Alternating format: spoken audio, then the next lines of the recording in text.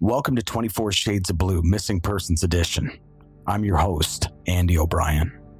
On the evening of October 2nd, 1990, 23-year-old Mabel Wong left her residence and never returned. To those close to her, Mabel was a kind, trusting, and responsible individual. Sitting with me in our studio to discuss the case is Detective Shona Patterson of Toronto Homicide and Missing Persons Unit. How are you today? I'm okay, Andy. How are you? Thank you for being with us. To set the stage, can you tell us the events that led up to Mabel's disappearance? It was October 2nd, 1990. Mabel was out earlier in the evening with a friend, and they had gone to see a movie. It was around 10 p.m. She returned home, a home that she shared with her sister and her sister's husband. When she had walked in, her sister was actually on the phone, and it was her boyfriend calling. So after brushing off Mary and her boyfriend's phone call, Mary said, "Well, what's going on? Why are you so distracted?" Because Mabel was looking at her watch. She said, "I have to step out. I have an appointment," which is pretty odd for an appointment at 10:30. So she gets her things together and says, "Don't worry, I'm not going to be long. Leave all the dishes. I'm going to come back and I'm going to do the dishes. That's how fast I'm going to be."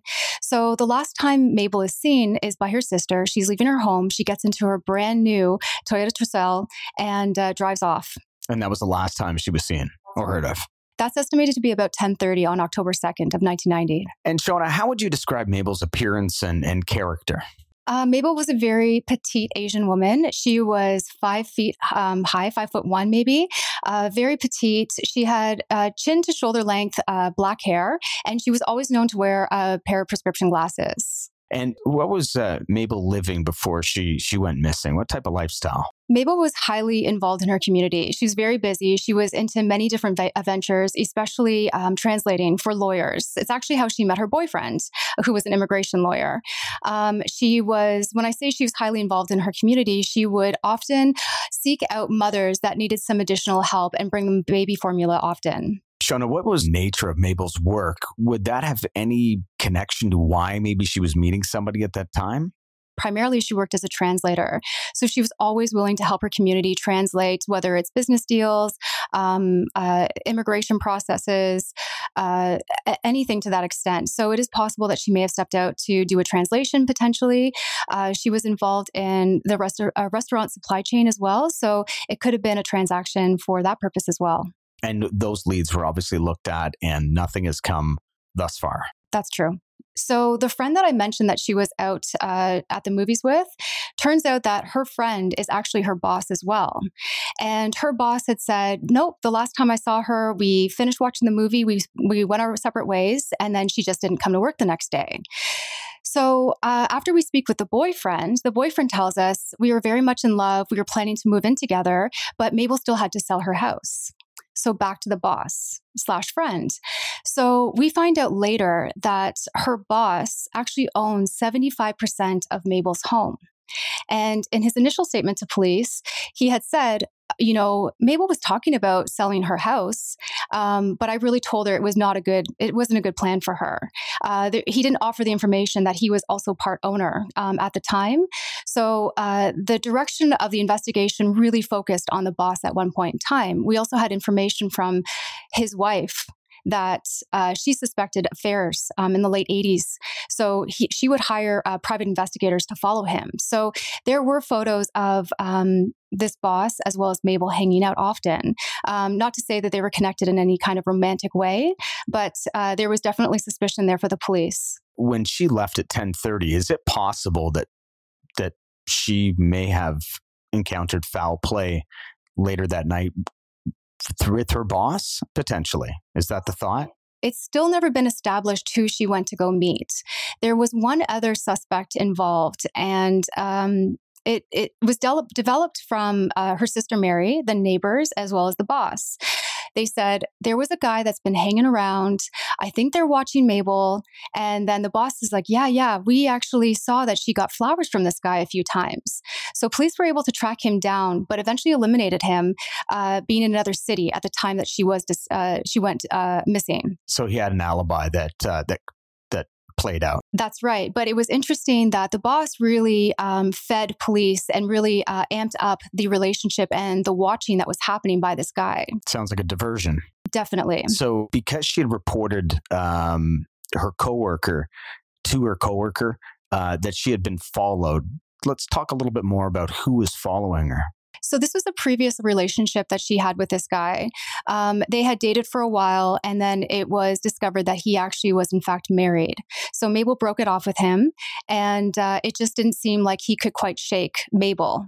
And are there any leads on who that person could be? Yes, he was identified and eliminated by police. Okay, so alibi checked out, definitely the wrong road. That's right. And who has been the prime suspect and maybe still is the prime suspect here?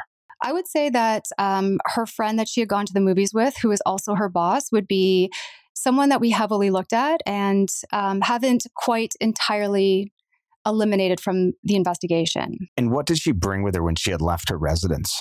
It wasn't noted that she grabbed too many things. It didn't look like she was heading out to stay with her boyfriend that night. It genuinely seemed that she was stepping out to do a quick appointment. However, she didn't tell Mary who she was actually going to see. It was about 10 days later that police discovered Mabel's vehicle, and it was just 2 kilometers away from her home.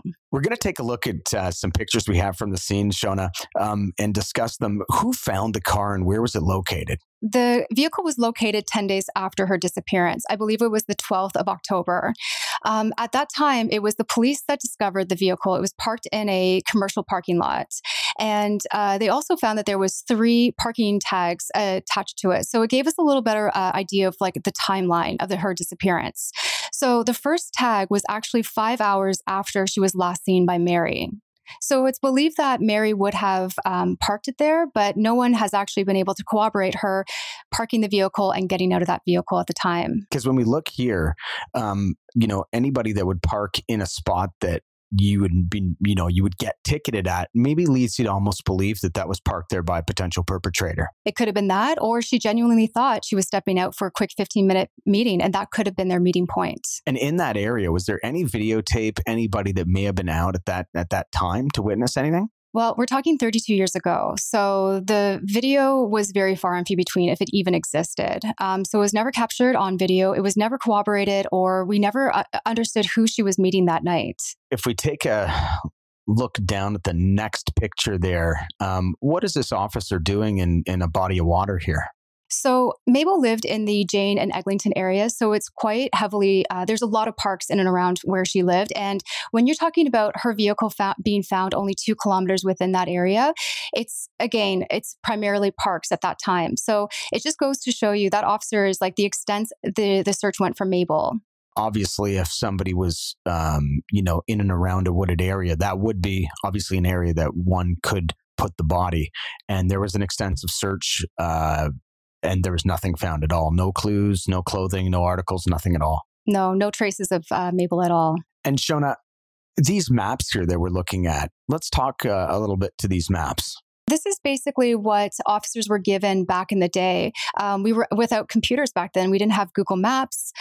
So they were issued things like this to guide them with their searches. In a search as extensive as Mabel's, these would be returned and as evidence to say where in fact that they what areas that they covered. Okay. And how would things may look differently today? The area is much more built up. There's more high-rise buildings in the area now, residential, but there's still a lot of parkland in that Jane and Eglinton area. So I think if anybody was walking a dog or potentially in the park during the time that you guys have depicted this may have happened, there may be somebody out there that may have seen something. That's true. It could be anybody. We're talking early October, so we're going to be experiencing some nice fall weather. There could have been a lot of people out at the time passing. They might have seen her park the vehicle. They might remember the vehicle. Back in the day, we're talking 1990. This is a brand new vehicle. So it was described as being blue, but a bit of a silvery blue, 4-door vehicle, and it was a Toyota Tercel. And what can the public do to help this investigation? They can call us and share any thoughts or ideas.